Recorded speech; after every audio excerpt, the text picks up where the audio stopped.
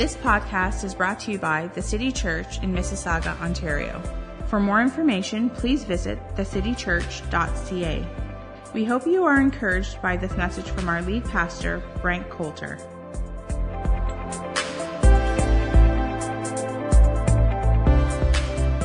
Good morning again.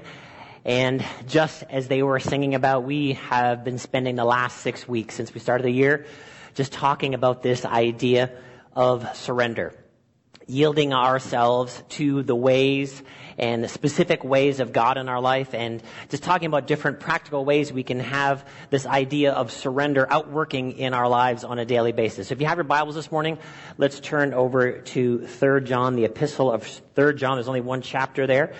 And verse 2 says this, Beloved, I pray that all may go well with you, and that you may be in good health as it goes well with your soul.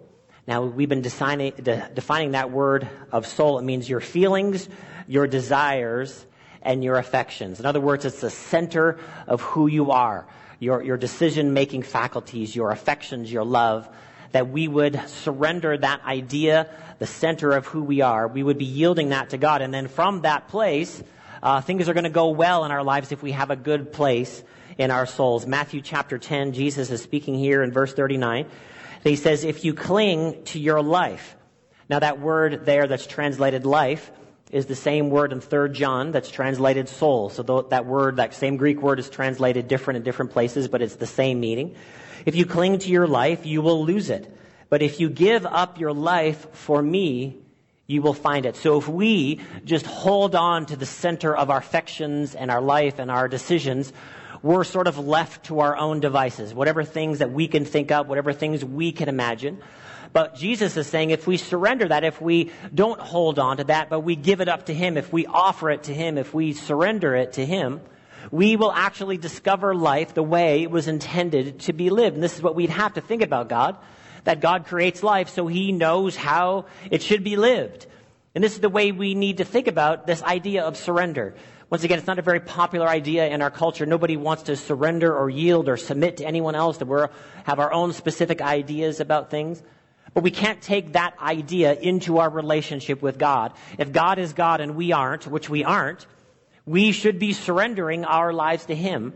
And then once again, what we've been doing in this series is finding out very specific ways how to do that. We can just say the phrase, surrender your life to God, but what does that mean specifically? So we've been talking about very specific areas and then how we work that out practically in our lives. So the first week we actually talked about the voice of God, surrendering to the voice of wisdom in our life. The second week we talked about worship, that everybody worships, but not everybody is worshiping God. And then as an extension of that, in week 3 we talked about generosity. And then a couple weeks ago, we talked about submitting to kingdom priorities as it relates to things that we can do for other people. And then last week, we talked about surrendering our words to God and how that affects our lives. And so if you missed any of those messages, you can catch up on our church website, through the podcast, and then through our church app. Those are all available to you. So as we have been seeing and talking about in this series, Jesus is not asking for us, for those of us who say we are Christians, Christ followers, Jesus is not asking us for some low-grade commitment to Him. He's like, give up your life for me. So it's not, 20 or 30% or even 50%, that Jesus is telling us to give up the totality of our lives to Him, and then we will discover life. And as we've been talking about these things in this series, it's so many things that affect so many different areas of our life. And what we're going to be finishing up today is talking about relationships. That we should surrender the way we do relationships to God. In February, we have Valentine's Day coming up this Wednesday, or as I like to call it, Forced Romance Day. And if it's forced romance, is it actually romance? You can talk about that at lunch. But we talk about relationships a little bit in the month of February. We celebrate Family Day. And when we think about relationships are the place in which we will experience the highest highs of life, and then also the lowest lows. The things that affect us in that huge, huge range of what it means to be human. So much of that happens in the context of relationships. The highest joys that we will experience where we're like crying tears of joy. We're not doing that alone. It actually has something to do in relationship to others. In the lowest lows, the part where not even physical damage that's done to us, but sometimes when our heart gets broken, when somebody says or does something to us that affects our emotions, that is part of the lowest lows that we could ever imagine. I know this week or last weekend, my daughter, she's at university and she's playing intramural ball hockey. So my whole life with 2 daughters, I've been trying to get people to play hockey with me or golf or anything sports related. And it was pretty much, no, we're taking dance lessons. So last weekend, my daughter, who's now in ball hockey, she's playing ball hockey at university, she comes home and she says, "Dad, I need you to show me some things about hockey." It was a beautiful moment, people. I'm just telling you. 18 years in the making. That she came home and she wanted me to teach her. Give me a second. About hockey. It was a beautiful moment. So I taught her a few things on the weekend, and then she went back this week and she had a game, a little bit too. She's a little bit competitive. I don't know how she got that way, but she's a little bit competitive. And so she wasn't the best person on the team, and she's used to like excelling in things, and so she wasn't the best, and so she wanted me to show her some things. And then so she went back. She had her game on Thursday night. She FaceTimes me, and she scored a goal, people. 1 week of lessons. And I said, "You could have been great. I could have trained you." Not crying over spilt milk. I enjoyed the moment. I was so happy when as ball hockey, intramural, nobody cares. But I was excited. And this is the way relationships are. We experience this huge range of emotions in relationships, and we actually struggle a lot of times to maintain a level of success in our relationships. Like I said, we go through these joyful moments, but then we also struggle and we experience the most painful moments that we can think about. So we're going to talk about some ways where we can, this morning, where we can surrender our relationships and how we do relationships, because we will always find ourselves in relationships. Now, as I mentioned this in first service, and I want to mention this again, talking about the type of relationships that we are in. Nobody is asking you, and specifically God is not asking you to remain in an abusive relationship. So if you find yourself in an abusive relationship, talk to somebody, get some help, and then get out of that relationship. Is everybody clear on that? So I'm not talking this morning about abusive relationships. I'm talking this morning just about the general level of dysfunction that we are all facing as humans interacting with each other. But I'm not talking about maintaining some sort of extreme relationship when you are getting abused. Get some help and get out of that relationship. But in relationships where,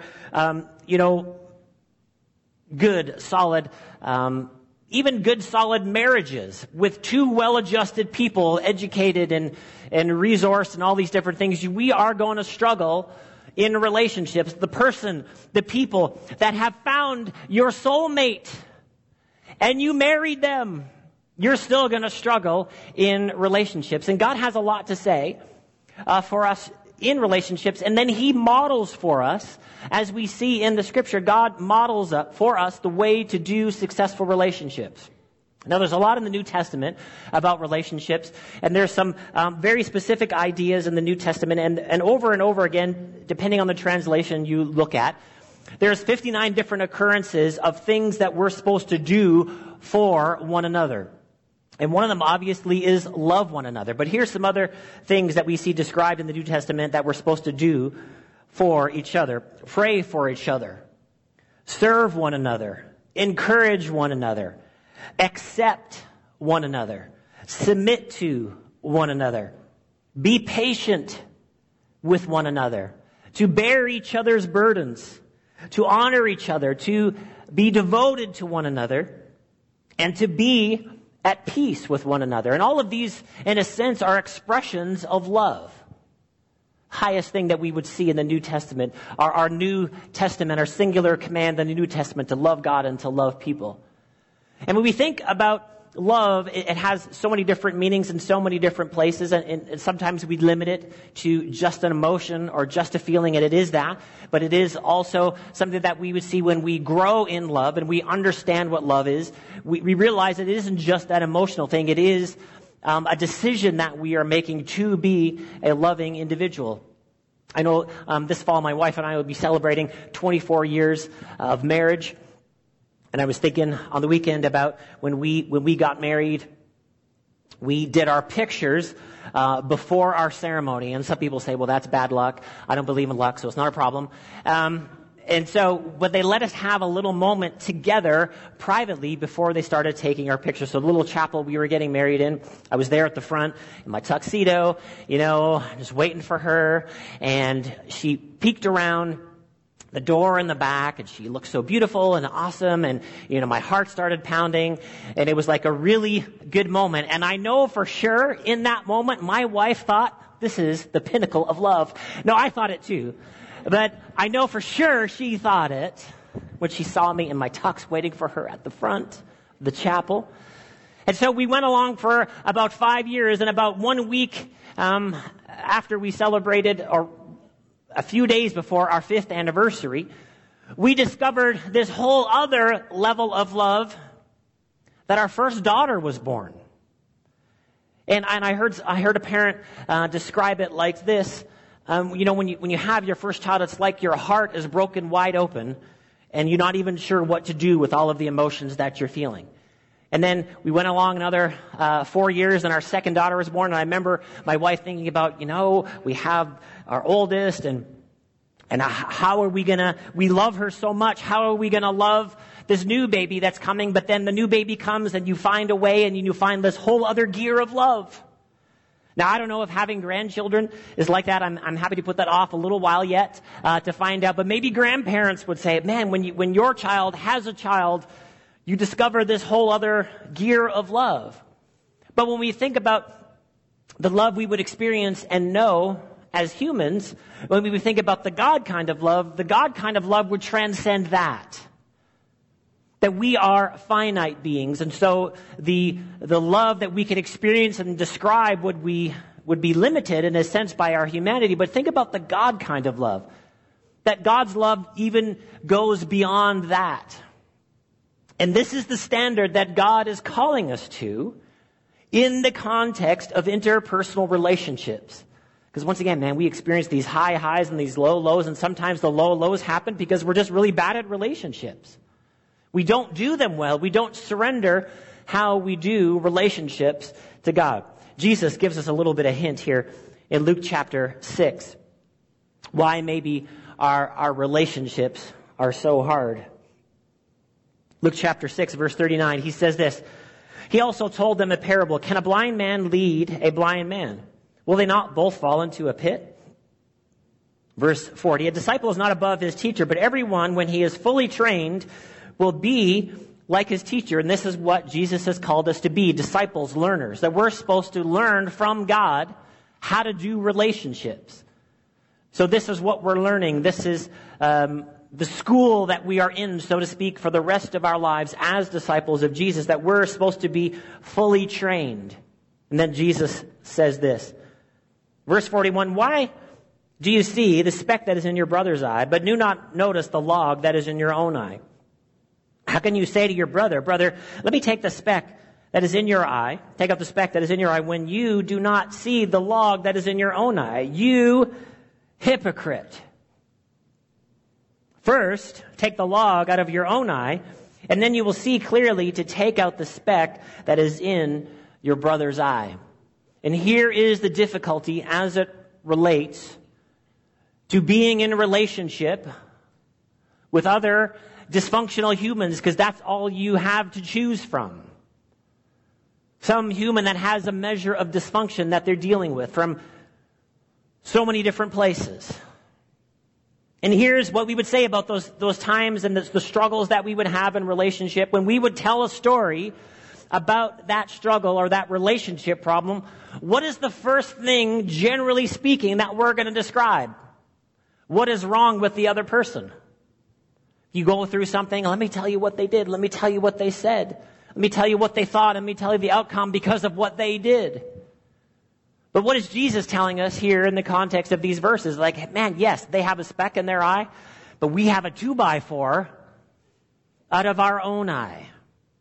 And sometimes it's very easy for us to minimize our own struggles, our own things that we are going through, and focus just on what I might see on somebody else. And so a little bit what Jesus is telling us, hey, take the log out of your own eye. In other words, have a little bit of humility as it relates to dealing with somebody else, because we can. We can help somebody when they might be going through a difficulty, or they might be struggling with something, and then vice versa, someone else can help me. If I've got a speck in my eye, if I'm dealing with something, somebody else can actually comment on it and help me through that situation. But the struggle is when we pretend that we don't actually have issues. When we pretend that we're not actually facing something, and a lot of times this is what happens in marriage conflict. It's so easy just to focus on our spouse and what they're doing wrong and blah blah blah and this. But then the reality of every marriage is that we both have 2x4s in our eyes. We both have our own humanity that we're dealing with, but it is just so much easier, isn't it? It's just easier to think that the problem is the other person. I don't have to deal with anything then if I just think that speck is the biggest problem. No, so for us to be able to have a relationship with somebody else, the assumption then should be, hey, I'm working through some stuff also. That God is not finished with me yet, that I am not completely sanctified. Even though I've experienced God's salvation, sanctified means, completely Christ-like. So when we have issues with somebody else, then part of the assumption is I don't have all of my stuff together yet. So humility in the conversation is so helpful. Here's something else that's very helpful in relationships. James chapter 1, verse 19. It says, my dear brothers and sisters, be quick to listen, slow to speak, and slow to get angry. Now, the old proverbial thing, we have twice as many ears as we do a mouth, which means that we should listen twice as much as we speak. But does anyone else struggle with this? Sometimes don't we get this the opposite? We're talking way more than we're listening. And if you ever get into a struggle with somebody, dispute or something is going on, so many times we're actually not even listening to each other. We're just formulating our response. And I sort of hear what the issue is, but I know you're talking. I'm not exactly sure what you're saying, but I just need you to stop because I need to speak again. But unless we actually, on purpose, intentionally try to listen to what somebody else is saying and really honestly trying to understand their point. Not take what they say and twist it and argue back on something they didn't actually say, but to slow down and, hey, what are we going to do? We're going to be quick to listen, slow to speak. I don't know about you. I get this reversed a lot. It's just easier for me to talk. I can talk. I talk a lot.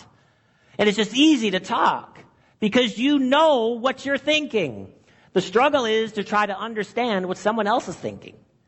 And then if you're dealing with somebody with the opposite gender, that makes it even harder.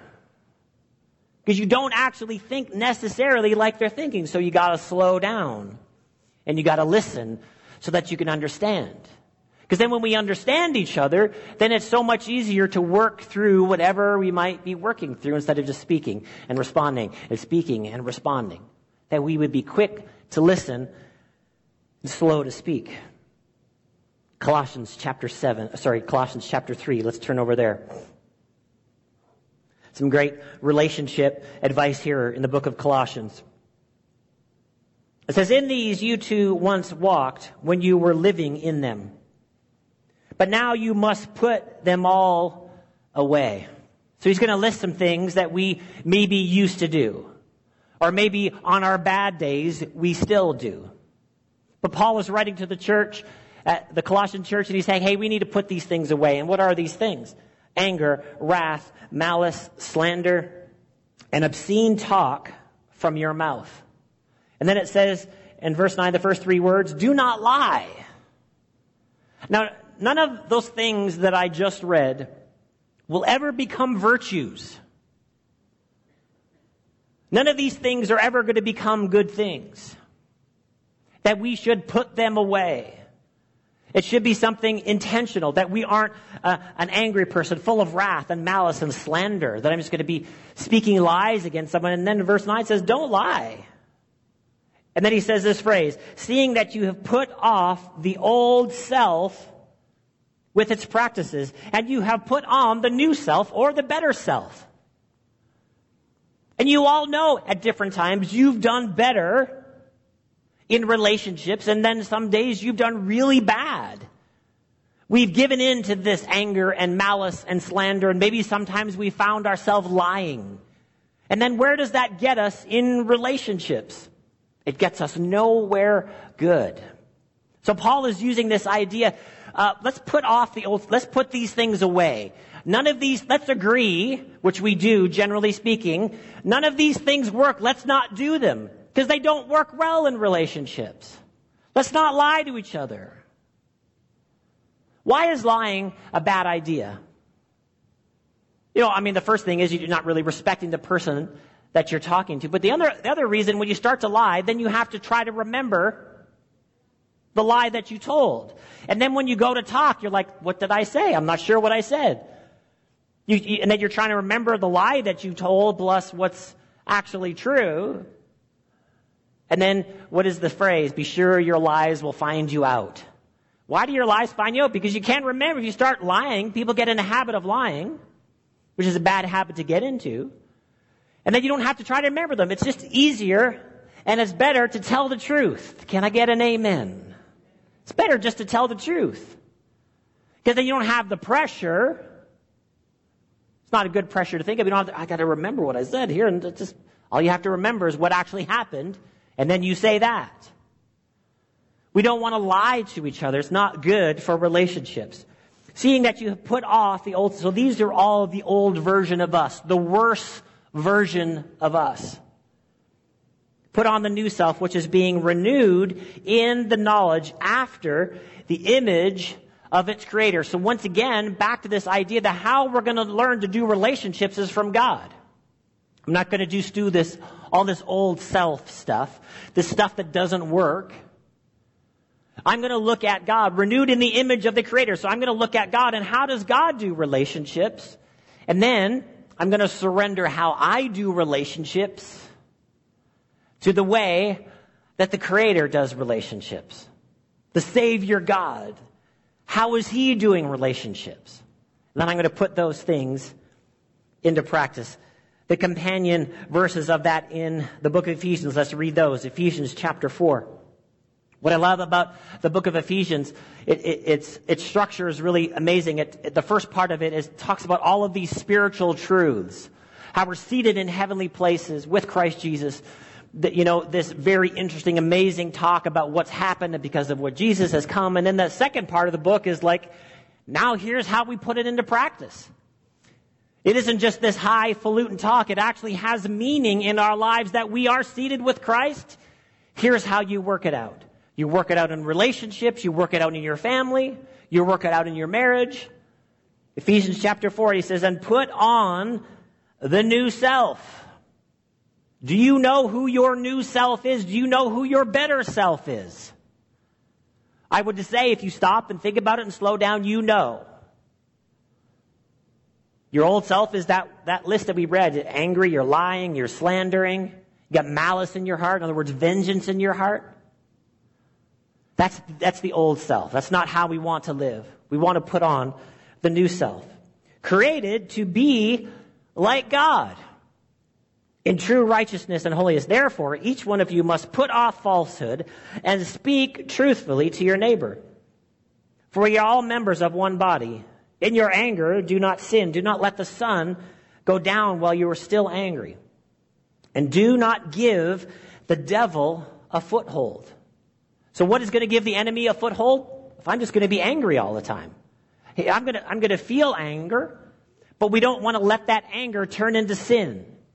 I don't want to feel that anger and then just go to bed night after night after night angry. Not talking about a situation, not working it out with the other person who has a speck and I have a 2x4. I got to work it out with that person. I got to work it out with that person who we're both struggling in our humanity.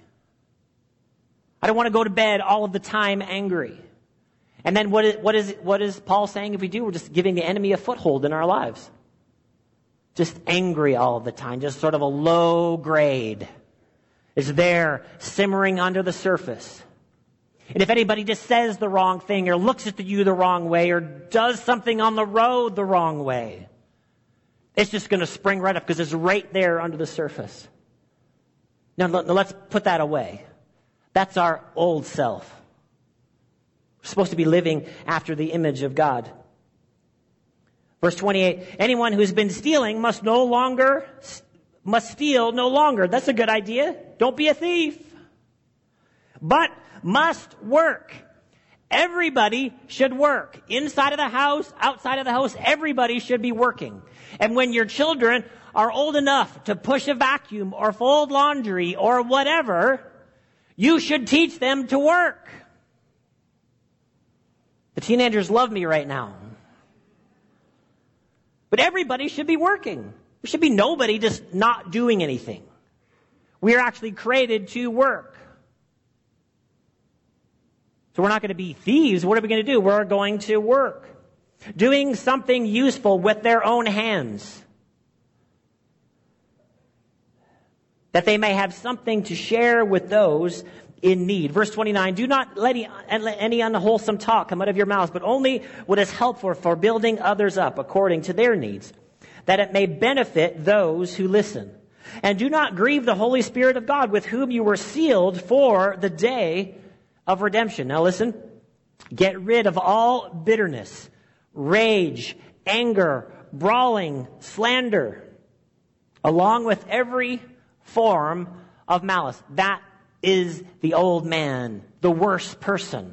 The worst version of myself is that list. Get rid of it. And then what does the next verse say? Verse 32, be kind and compassionate to one another, forgiving each other, just as in Christ God forgave you. And here we get to it. How is it that God does relationships so well? That God, in Christ, forgives us. Now, if you are going to be in a marriage, a friendship, any type of relationship for more than 2 weeks, you are going to have to learn how to forgive people. Because people are going to say and do the wrong thing and the thing you don't like and the thing you don't think that they should do. But here in this last thought, this last sentence is the key to all successful human relationships. Doing relationships after the image of the Creator. What is it? Let's read it again. Be kind, compassionate to one another, forgiving each other just as in Christ God forgave you. How is it that we have a relationship with God? It's because Christ went to the cross, shed his blood, and then because of that act, God forgives us. He offers us forgiveness that we needed. We didn't do everything right. We don't say everything right. We sin. We miss the mark. And so the way we have a relationship with God is that God forgives us. The previous verse talked about bitterness. Bitterness and unforgiveness. See, in our lives, we are going to face times where the potential is there for us to just be unforgiving. That somebody does something to us that we would never imagine doing to anybody else. And it causes so much pain in my life, and it hurts, whether it's physically or emotionally. And then in those moments, we have a choice. We're either going to learn to forgive, or we're going to hold it, and we're going to become bitter individuals. See, when we become bitter, what happens to us is something has happened to us, but now we have chosen something after the fact. After the infraction, after the sin that happened to us. Bitterness and unforgiveness is something now I'm choosing. I'm choosing to hold on to something. But God gives us this tremendous key in His Word that we, like He did for us, would learn to forgive. That we wouldn't hold on to bitterness. That we wouldn't hold on to that thing that happened to us. It wasn't right. It shouldn't have happened. But then we give it validation. We give it further life when we choose to be bitter. When we choose not to forgive. What we're doing is we're giving that person too much voice in our life, and they didn't actually love you. They didn't actually care about you in that moment, and then all we do is think about it and foster it and think about it and foster it, and then we just become bitter based on what somebody else has done to me. But God, here, He's giving us this clue. How to have a successful relationship. Now, when we think about a relationship sometime with somebody that has hurt us and damaged us, Jesus talks about that we would pray for those that have hurt us and damaged, that have despitefully used us. And part of the reality is when we go through relationships like that, what we're doing is we're praying for somebody from a distance. Somebody that you don't trust, somebody that has done all of these things to you. That's what you need to do, is not that you stay in a relationship where you're continuing to get hurt and damaged. You need space. Maybe sometimes it's a different country. But what are we doing? We're not going to hold it. We're going to pray for them. I don't have to get into close proximity with somebody that I don't trust and has proven themselves unfaithful and untrustworthy. But when I hold that unforgiveness, I'm giving them too much power. When it becomes bitterness, I'm giving them too much power in my life. And what God wants us to do is He wants us to forgive. See, sometimes we struggle like, well, if I forgive them, if I say the words, I forgive them, I'm actually letting it go. I'm sort of saying that it's okay that they did it. No, the opposite is true. The fact that they need forgiveness is you saying it was wrong. They need to be forgiven. And sometimes, here's the reality, people, they're not coming to say, I'm sorry. They're not coming back a lot of times to be like, hey, I apologize for the damage done. When I slandered you, I'm really sorry. Sometimes they don't come. Sometimes they're not coming to apologize. What are we going to do? We're going to hold on to that? Are we going to become bitter? We're like, I'm not having any more friends because of this thing that happened to me. No. The key is forgiveness. The key is to let it go. And then sometimes when situations are really bad, you got to get up every day and say, I forgive them. Maybe you got to say it out loud in your bed. And if the only prayer that you can pray for them that you can muster, Lord, help them today in Jesus' name, amen. If that's all you got, that's better than holding vengeance in your heart, holding bitterness in your heart. And then it starts to come back up again, and you hear yourself telling the story again about how they hurt you and what they did wrong. And then you end up holding yourself in the middle of that hurt and that pain. God doesn't want you to stay there. God wants you to move forward. He doesn't want you to be held in that place by somebody who doesn't actually love you, because here's the reality, God does. And His love is infinite. His love goes beyond. Why would we give the direction of our life to someone who didn't actually care about us? This is why we need our identity from the love of God. Not just what humans can provide for us, because the humans that we know, they have specs and we have 2x4s. So that love isn't always going to be great. But the love that never ends, the love that never fails, is the God kind of love. And He always gives it to you. It is always there for you. He doesn't ever hold it back from you. That's the love that we need to allow to define our lives and to give us identity. God loves me. It didn't work out with so-and-so is not my friend anymore, and I still pray for them, but I don't see them anymore. But I don't let all of that define me. God loves me. I'm his child. And I allow that love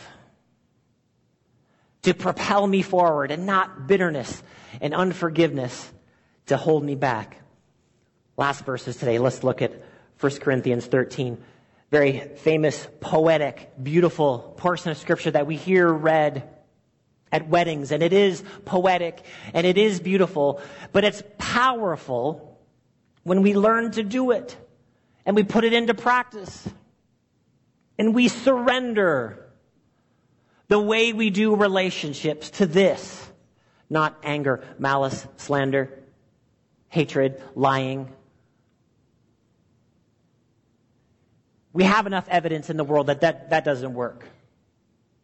If we surrender the way we do relationships to this, then we will experience the God kind of relationships. We will experience the God kind of parent-child relationships. We will experience the God kind of marriage relationships. If we yield ourselves to these ideas. Here we go. 1 Corinthians 13 verse 4 says, love is patient. Now before I keep reading, remember, we're not thinking about the person who has the speck in their eye. Right? We're going to read this right now for the 2x4 person. That's me. We're not reading this for our spouse right now. Right? We're not like, oh, I wish my aunt was here to hear this. She needs it. No, you are equipped with the 2x4 sticking out of your face. Let's read it for ourselves. Love is patient and kind. God wants us, just 2 words, just a second. This is how God wants us to be trained to live. Love is not jealous or boastful or proud or rude. It does not demand on its own way. It's not irritable. It keeps no record of being wronged. Love keeps no... I'm throwing away the scorecard. It's too much to bear. Listen. It's too much to bear carrying someone else's scorecard.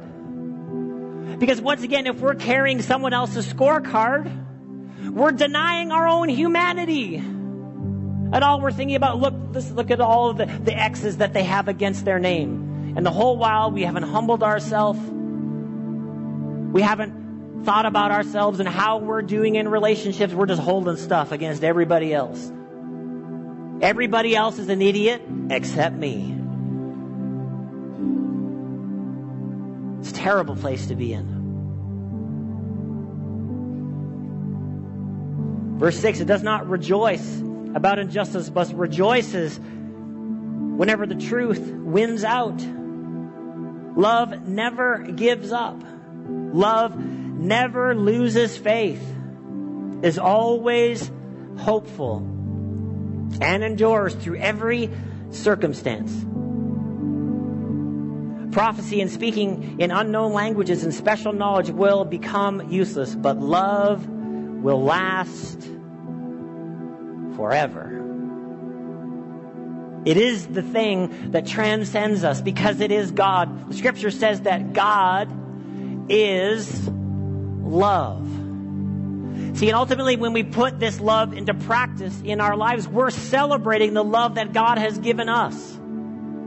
When we decide to stop keeping score about everybody else's issues. And when we decide to become compassionate and loving.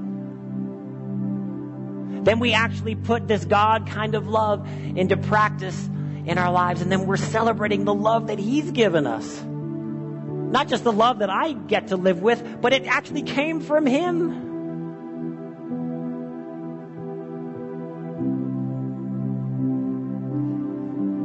Let's just skip down to verse 12. It says this. Now we see things imperfectly, like puzzling reflections in a mirror. But then we will see everything with perfect clarity. Talking about when we see Jesus. All that I know is partial and incomplete, but then I will know everything completely, just as God now knows me completely. What is it? God actually knows you completely. He knows about all of your messed up thinking. He knows about all of the stuff that you've done wrong, all of the stuff that you've said wrong. He knows you completely, and He still loves you. He hasn't given up on you. You're not a hopeless cause. It's not over for you. Even while He knows you completely. Man, we celebrate the love of God. That's what we're going to do here in a second when we receive communion. We're celebrating the love of God. This love that has been poured out on us. Verse 13, 3 things will last forever: faith, hope, and love. And the greatest of these is love. Let's receive communion together this morning. Thanks for listening. If you need prayer or would like to share how this message has impacted you, please email info@thecitychurch.ca.